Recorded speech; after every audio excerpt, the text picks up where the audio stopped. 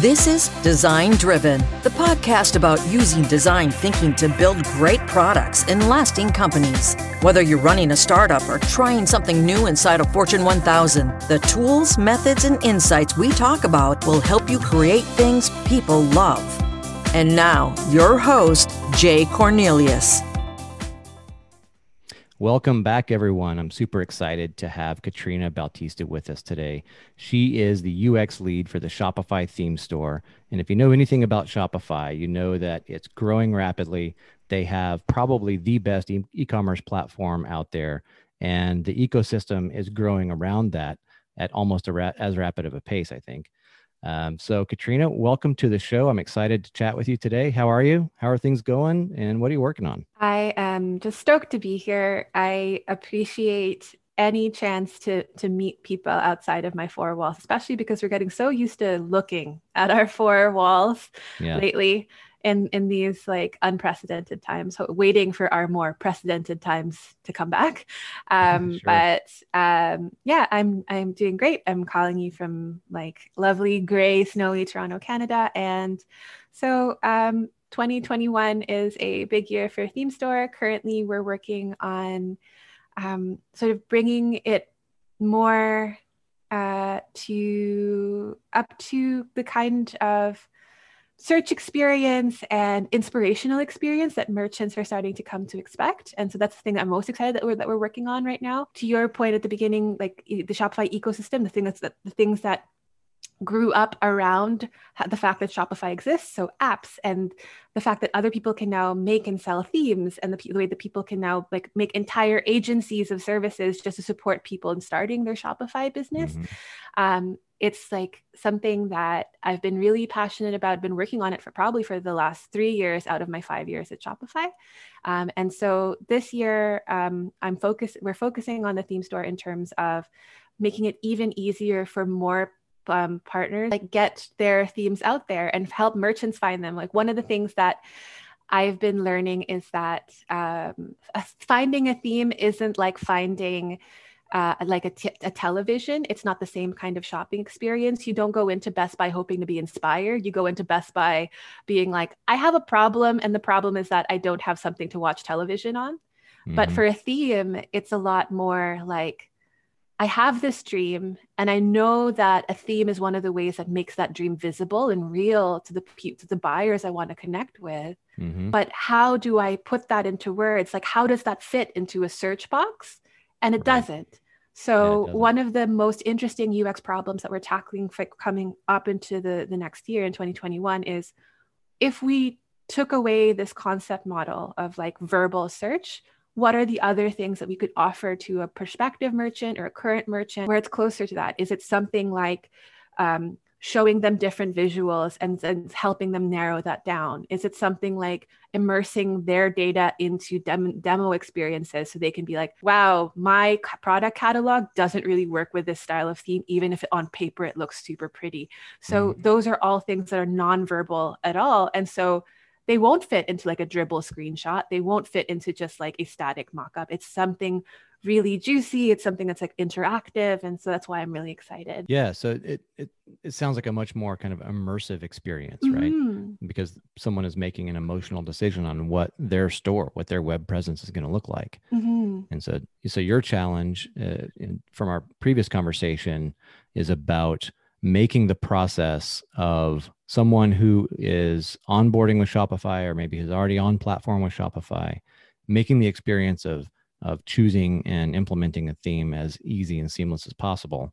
That's one side of it. But the other side is also making it easy for people who are creating themes to create something and get it into the market in a way that is compelling for the people who are building the stores.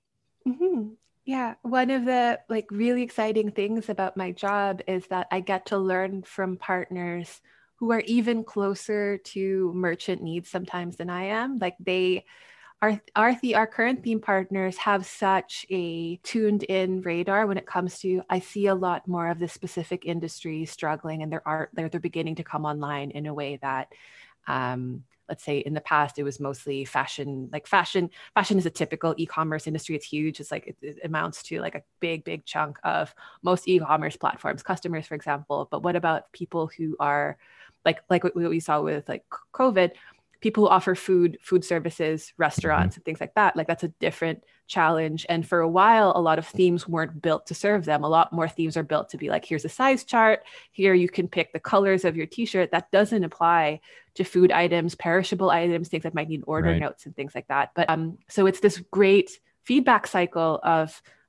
people building themes saying, hey, I can see all this opportunity, but I don't know if I'm going to be able to show those feature sets or tell that story on the place where people come to get themes. So can we work together and say like, what is the best way to showcase a theme that isn't going to fall into these like major, broad, generic categories? So that's an interesting. Yeah. So what's kind of fascinating to me about that is you've got customers who are trying to sell all types of different products to all different types of people.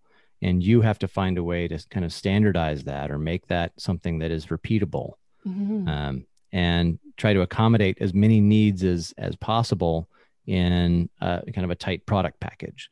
So how do you go about discovering what those needs are from those merchants? A lot of things. Let me give you a couple prompts. Like, are you doing, are you going out and doing research with people who are already on platform or people who are not on platform? Are you searching for people in any specific industries or product types? I think it's more about, for themes specifically, I think one lens that we're applying is, what do buyers want? Because at the end of the day, the themes that we provide is a window into the products, and it's to convert people from window shoppers into buyers. But across different industries and geographies, that can be very different. So for example, the Japanese or non-English character set cultural market is very used to quite visual, like quite dense visuals in their shopping experiences, in their shopping websites, in their layouts. A North American sensibility for shopping will tend to have tons of white space, larger photos. And so those things might be totally in contrast with one another. So we need to encourage and grow theme partners who are like, actually, I understand the cultural sensibilities of, let's say, a Southeast Asian, Asia Pacific consumer. Here's the kinds of visual density that they expect. Here's what converts them, whether that's trust badges or more images or clearer pricing or something like that, and like grow that segment of themes. So for the merchants who want to have that particular buyer. So it's what merchants are looking to Shopify for is, hey, you're the experts in e-commerce. You should know a lot about how to get people to add things to cart. But that's culturally very diverse. And also it can be affected by how fast does the theme load. So how do we teach merchants who are really focused on product quality, inventory, just like running a business in general, like what is the minimum viable amount of sort of value judgment we can teach them to be like, okay, what does front-end performance mean to your business? That doesn't also require you to be a front-end developer to understand things like a JavaScript load time, or this website has so many dependencies that actually when someone clicks add to cart, they're waiting there for 5 seconds, and those 5 seconds they've opened another tab for a different shopping site and they've forgotten about your cart. Those are the kinds of things where it's like, it's this trade-off of like, how much as Shopify can we automate away and make that invisible? So it's like, trust us and we will show up for that trust. We will I love when merchants demand more from us. They're like, we're holding you to this quality bar. Shopify, I'm holding you this bar of like, give me the business intelligence, help me make those wise choices. Let me not spend time actually on Shopify.com and let me focus on my customers and my business. And I will just trust you to do the time efficient stuff for me. And I really hold myself to that promise in some ways, because I think the anti-goal is to have a lot of people visiting the theme store and just like being really engaged and like having a long linger time there. But any time that they spend on the theme store is time that they're not spending running their business. So that's an anti-goal for me. So it's really important for me to always know what the trade-offs are. Like if one kind of attention span thing goes up, where is their attention being misdirected from where they should actually be focusing? Yeah, that's an interesting point about looking at metrics. People tend to look at the one thing that they see, but not look at what the other side of the coin is, so to speak, right? And you've got a lot of stuff going on there. Like you're trying to solve a couple of problems, both for merchants and solve those problems for the theme developers so that they don't make the mistake that puts the merchant in an awkward situation of having too many things that load and slow down the transaction time and so forth. So you're in kind of a between a rock and a hard place, right? So how do you manage those trade-offs? Like what kind of conversations do you have with your team about how to manage that and keep it consistent with the quality standards that Shopify is known for? I appreciate like the size in some ways of Shopify. Like there's this, I don't know if it's like a businessism or something like that. Like a lot of companies do this where they say that they're highly aligned but loosely coupled. I don't know if you've heard that like sort of come up in your previous episodes as well. But the fact that there's a whole theme infrastructure team at Shopify that focuses on performance and the developer tooling to make the good choice easy when it comes to development means that my UX team who works on the theme store can 100% be in the service of merchants, and then like take what merchants need and then we take that and we ask more of the developer experience. So I'll give you an example. Merchants actually want more ways to tell their story and merchandise their products in a flexible way. They want to be able to have this balance of just like on some parts, I want to have like image heavy editorialization of a specific product. And in other times they might want something really lightweight where it's like, this is a Kickstarter, I only have one product or whatever. So how do we take that merchant need and feed it into how themes are built so that the theme itself can pick up on that diverse range of content where it's like, it could be image heavy one day and non-image heavy the next. And for that page to not show the weaknesses. Like if you over index on one kind of thing. So if you over index on like, for this theme to look right, you have to have hundreds of images so that the mosaic sits perfectly. And so that suits a specific niche of merchant. But then if I'm a merchant who I sell three things, I sell three of the best soy candles in the world that will take you back to your childhood. I don't have 100 images of that. Right. So in the middle is the theme marketplace. And our role is both to help developers understand we have lots of different kinds of merchants for whom those two archetypes of like image heavy or not image heavy work. On the merchant side, we need to help them by saying, don't get tripped up on like, oh, I love the color pink, so I'm only going to choose like themes that have the color pink in it, because actually what we need to help you educate you on is work with the stuff you have. If you have a catalog of 3 items, you only have very few images. Certain themes will make those 3 images shine, and you will, it takes 5 minutes to set up and you will be set. But if you try something on that doesn't actually suit you, you'll spend a long time tailoring it and recustomizing it. That's not an effective use of your money. It's not an effective use of your time. I parallel to, no one walks into the Gap to buy a t-shirt and then walk out and be like, I'm going to go to Savile Row now and have this t-shirt tailored for me several times.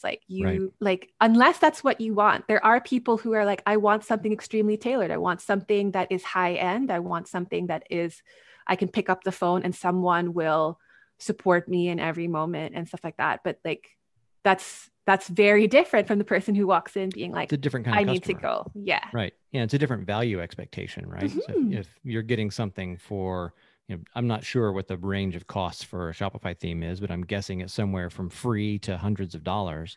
And for free, you probably shouldn't expect a whole lot of customization, but for hundreds of dollars, you might. And so figuring out what that value proposition is for each individual theme is probably challenging. And depends on what the theme developer is offering. And also, free does not mean bad. Any Shopify made theme is going to be free because we want merchants to have the best start on things and not have to pay an additional cost to Shopify. Like we as Shopify are saying, trust us with your business month to month. You could, in theory, use only Shopify made things. Most of them are free, and you will be able to succeed as a business.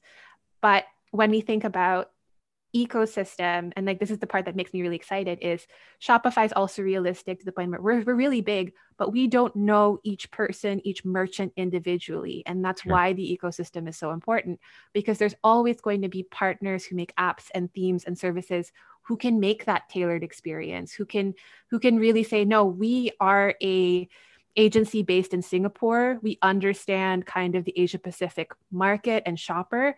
All of our themes are like sort of geared towards that. We also offer support in their language in a way that Shopify at its scale can provide lots of support, but not tailored support. So yeah, it makes sense. It's a tough balance to strike. Mm-hmm. So I'm curious, as your like day-to-day work, how much of it is focused on like getting the teams within Shopify aligned on various standards and tools and systems? How much of it is thinking about the customers that you're serving and looking at specific challenges they have and trying to solve those, versus how much of it is looking forward and trying to build things that the market might not even know that it needs yet? I think specifically as a UX lead, like I started at Shopify as a product designer, and like in some ways grew as Shopify grew. I worked my way up through there, and I see my role now as a UX lead as someone helping to set the vision in some ways and like dream that size, but still keep in touch with the rest of the company. That is my day-to-day, as well as supporting the other UXers. That includes content designers, front-end developers, and product designers in my team. And so I think of it as I pave the path and smooth the path. And the thing that brings me joy is to see the other UXers on my team just like rocket velocity run down that path. And so the day-to-day would probably be that I think some of like UX leadership is earned through tenure, like understanding the company deeply because you've met a lot of the people here and you've made those relationships and you understand the motivations of the different teams around you. What are they building? What is their goal?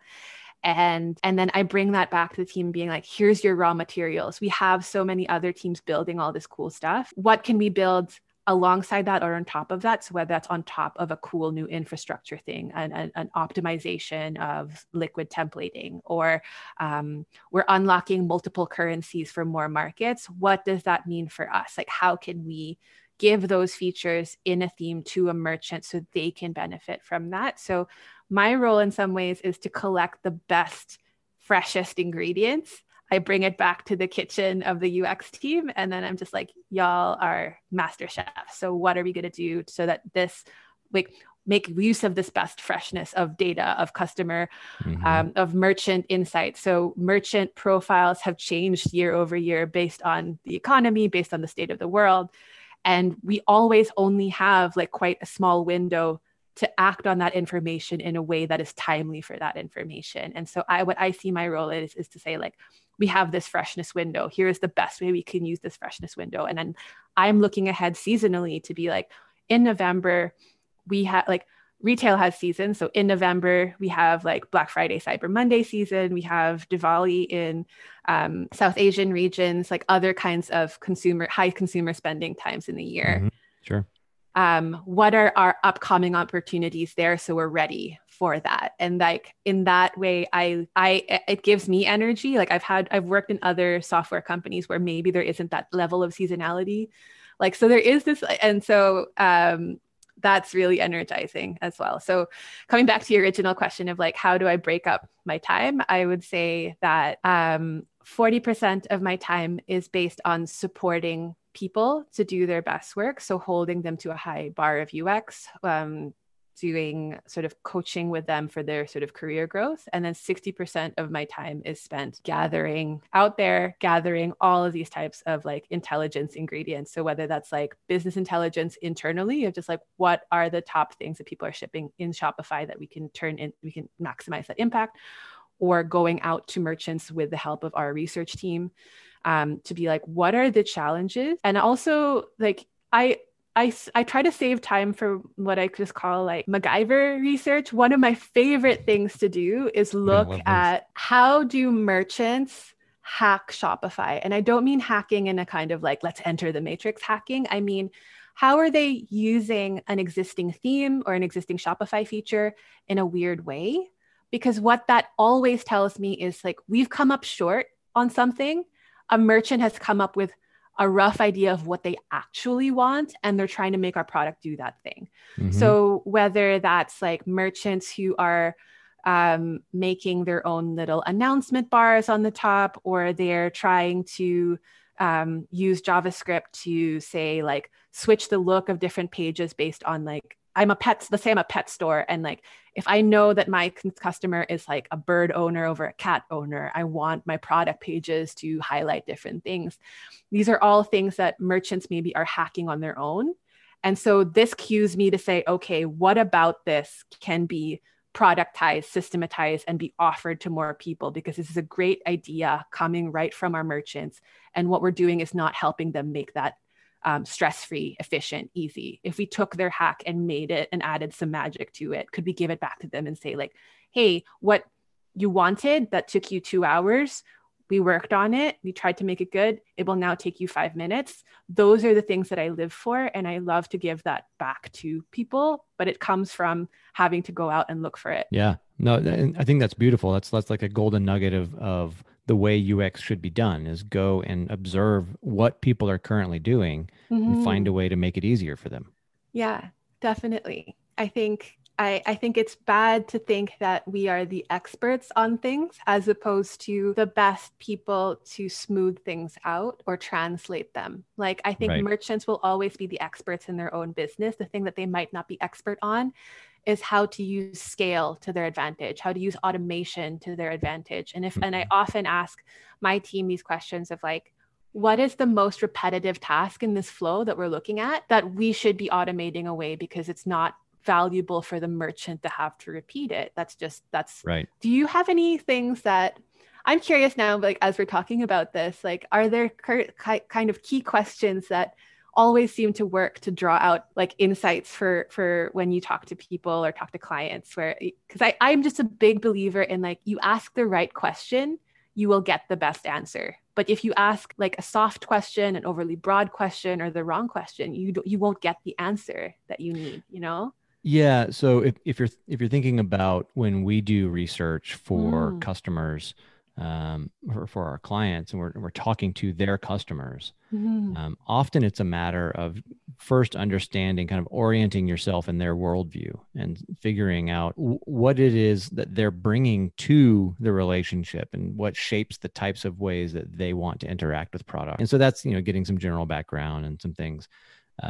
There's a few psychology principles that we like to rely on. One of which is that people don't like to be judged for their opinions or for their skills. And so if you ask the question in a way that frees them from judgment, but allows them to tell you the truth, it's really powerful. So an example of that is, what do you think other people are doing to solve this problem? Because people don't, because of ego, right? We all have ego. And because of, we can't think about, we can't understand what's going on in somebody else's head.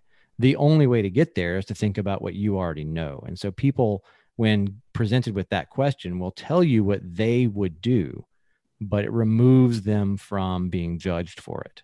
And so there's, a couple little tricks like that. I don't want to say trick, but there's a couple little ways that you can phrase things and ways that you can dig into things that help free people from judgment and help them to, to express what they really need without going at it directly. Yeah, for sure. I find that fascinating because it's so true that even like, that expression where it's like, it's turtles all the way down. For me, it's design all the way down. You can design an interface as much as you design a conversation, as much as you design a question, as much as you design the environment around which someone will feel comfortable enough in your research study to actually give you the real answer, not like what they perceive as the correct answer. Exactly. Because people will often try to make you happy. They're going to try to give you the answer that they think you're looking for rather than the answer that is the most truthful. And so we break it down in terms of kind of questions to help lay the foundation, and then exploratory questions, and then we have refinement questions. So one of the nice little tricks that we use is when somebody starts talking about something that's interesting, it's like, oh, tell me more about that. And then, let me make sure I understood that correctly and repeat it back to them. What am I missing? Right? Help me understand this better, because people also love to share things. They love to talk about and kind of teach people things, or show what they know, show what they're proud of. The tricky line there for us is getting them to share things that they're excited about, or share things that they're proud of, but then also share some of the things that they feel vulnerable around, where they don't feel like they know something, or they feel like they're not doing it the right way. So in that case, you have to be really, really aware of and sensitive to where those soft spots are, and then shift the mode of questioning to ask them what they think other people are doing when it's a soft spot, but what are you doing when it's something they have confidence in? So it's a fine line. It's an art. Yeah, for sure. And like what you're bringing up as well reminds me of another thing, which is like, how do we balance the qualitative responses that we get from every day from merchants, whether that's through their support ticket requests or their direct responses to our interviews. And each type of input data gives a different side of that story. What people say in an interview, for example, is very different from what they ask for help with. So another source of data for my team is what do people call into our support frontline actually about when it comes to when they're struggling with a theme? Like when people ask a support advisor, how do I make this theme do X, Y, and Z? When we see that at volume, at scale, we see thousands of people asking the same thing. And let's say that people are asking about something which actually is built into the theme. What that is a cue for my team is like, oh, we're not doing a good job at the theme education or theme listing level to say, actually, what you've been asking for all along is a feature of every theme on Shopify. What have we done so that we haven't somehow made that more obvious or clearer to people? And then, so it's like, we've got the qualitative direct interview answers. We've got what people ask for help with from support frontline. And then we also look at sort of quantitative behavior of just like, what are people actually clicking through to? Are they not hitting specific information? Are they actually getting to that information? So what it might look like in a click-through map is like people seem to be landing on the specific aspect of information. And then, but on the qualitative side, people continue to be confused by it. So that is like clear, there's a clear quantitative measure. And if we only stop there, we'd be like, sweet, engagement, viewership, got it. And it's like, not, but then the comprehension is not there because it's not, comprehension isn't measurable by click tracking. So always being able to find the counterpoint of any data point, whether that's qualitative or quantitative, with its sort of cousin, and then give it and rounding out that picture, asking more from our data to say, like, if you took any one of these things alone, that's not a whole meal. You got to have the whole meal. Otherwise, it's just a snack. Yeah. Otherwise, it just doesn't work. Yeah. So I'm curious how you and your team are approaching the balance of demographics, psychographics, the behavioral things, and then looking at, like you mentioned earlier, dwell time on a page, right? That might be great if you're trying to gauge if they're actually reading all of the copy, but it could also be a signal that they're confused and don't know what to do next. So how do you put all that together to make decisions on what to build and what to change? I value, and I think Shopify values, a thing called bias towards action. And I would say, I would layer that in with bias towards measurable and reversible action. There's two types of decisions or two types of risk exposure for the team. And we don't bandy around these like consultancy terms, but like when it comes down to it, it's like this: is something we're about to ship a one-way door, or is it a two-way door? And what I mean by this is, we want, let's say, to improve how much we consolidate certain information. Let's say we say, we're going to reduce the word to image ratio, so there's less words and more imagery to demonstrate something. Mm-hmm. Before we ship that, there's a lot of ways to make that a two-way door.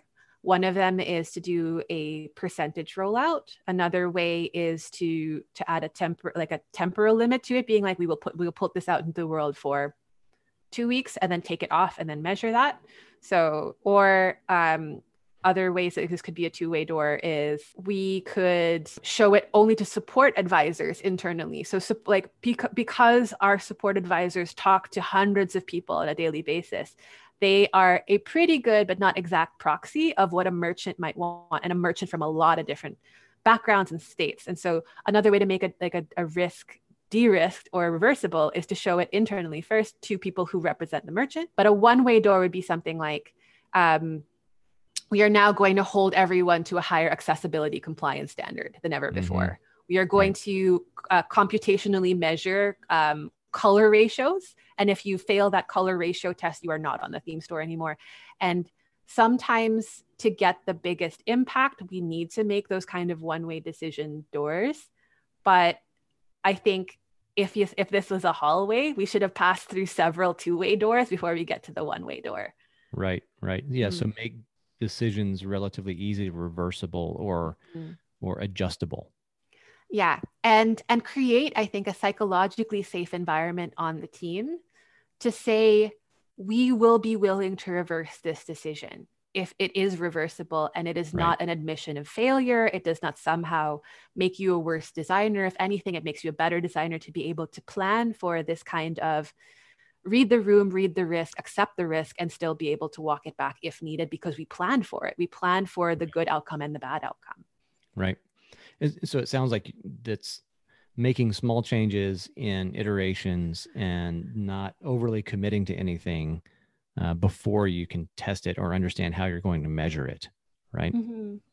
Mm-hmm. Another thing I like to call, it's like we should call it the anti-surprise law. Like if what you're shipping is going to start feeling like a major product launch and a surprise, that's too big. It's not iterative enough. Like we're not Apple. We're not going to walk out in our black turtlenecks at WWDC and be like, and one more thing. Like, no. Right. If anything, I love the idea of a very humble but very frequent shipping cycle where nothing is a surprise to our merchants because they held us to a high quality bar. We just continually deliver and hum along at this high quality bar. And while that's not, the kind of like superstar designer glory myth that we're sold in school sometimes, it's just a much more sustainable and gentle way of doing design for everyone involved. Yeah. No, 100%. 100% agree. Great stuff. Katrina, thank you so much. This has been a great conversation. We could talk about this stuff for hours, months, days, years. I love these conversations. So thank you for spending some time today and chatting about it. Some great things for people to take away and hopefully apply in their day-to-day work. So if somebody's listening and they want to learn more about you, they want to get in touch with you, what's the best way to do that? I really love getting Twitter reach outs. If you have any great design links, funny TikToks. I'm too old for TikTok, but too young to die. So send me those funny TikToks. I'm Cat Built on Twitter. And that's probably the best way to reach me. And I hope to make lots more internet friends. If you look for Katrina Bautista on LinkedIn, this is how Jay found me. I actually really love having chats. So another way to reach me. Let's be professional friends on the internet. Thanks to LinkedIn. There you go. Yeah, and we'll link all that stuff up in the show notes. So it should make it easy for people to find you and reach out. Again, Katrina, thank you so much. I look forward to our next conversation. And eventually when the world becomes kind of, safe again, chat in person. Mm-hmm. Definitely. Thank you. All right. Thanks again.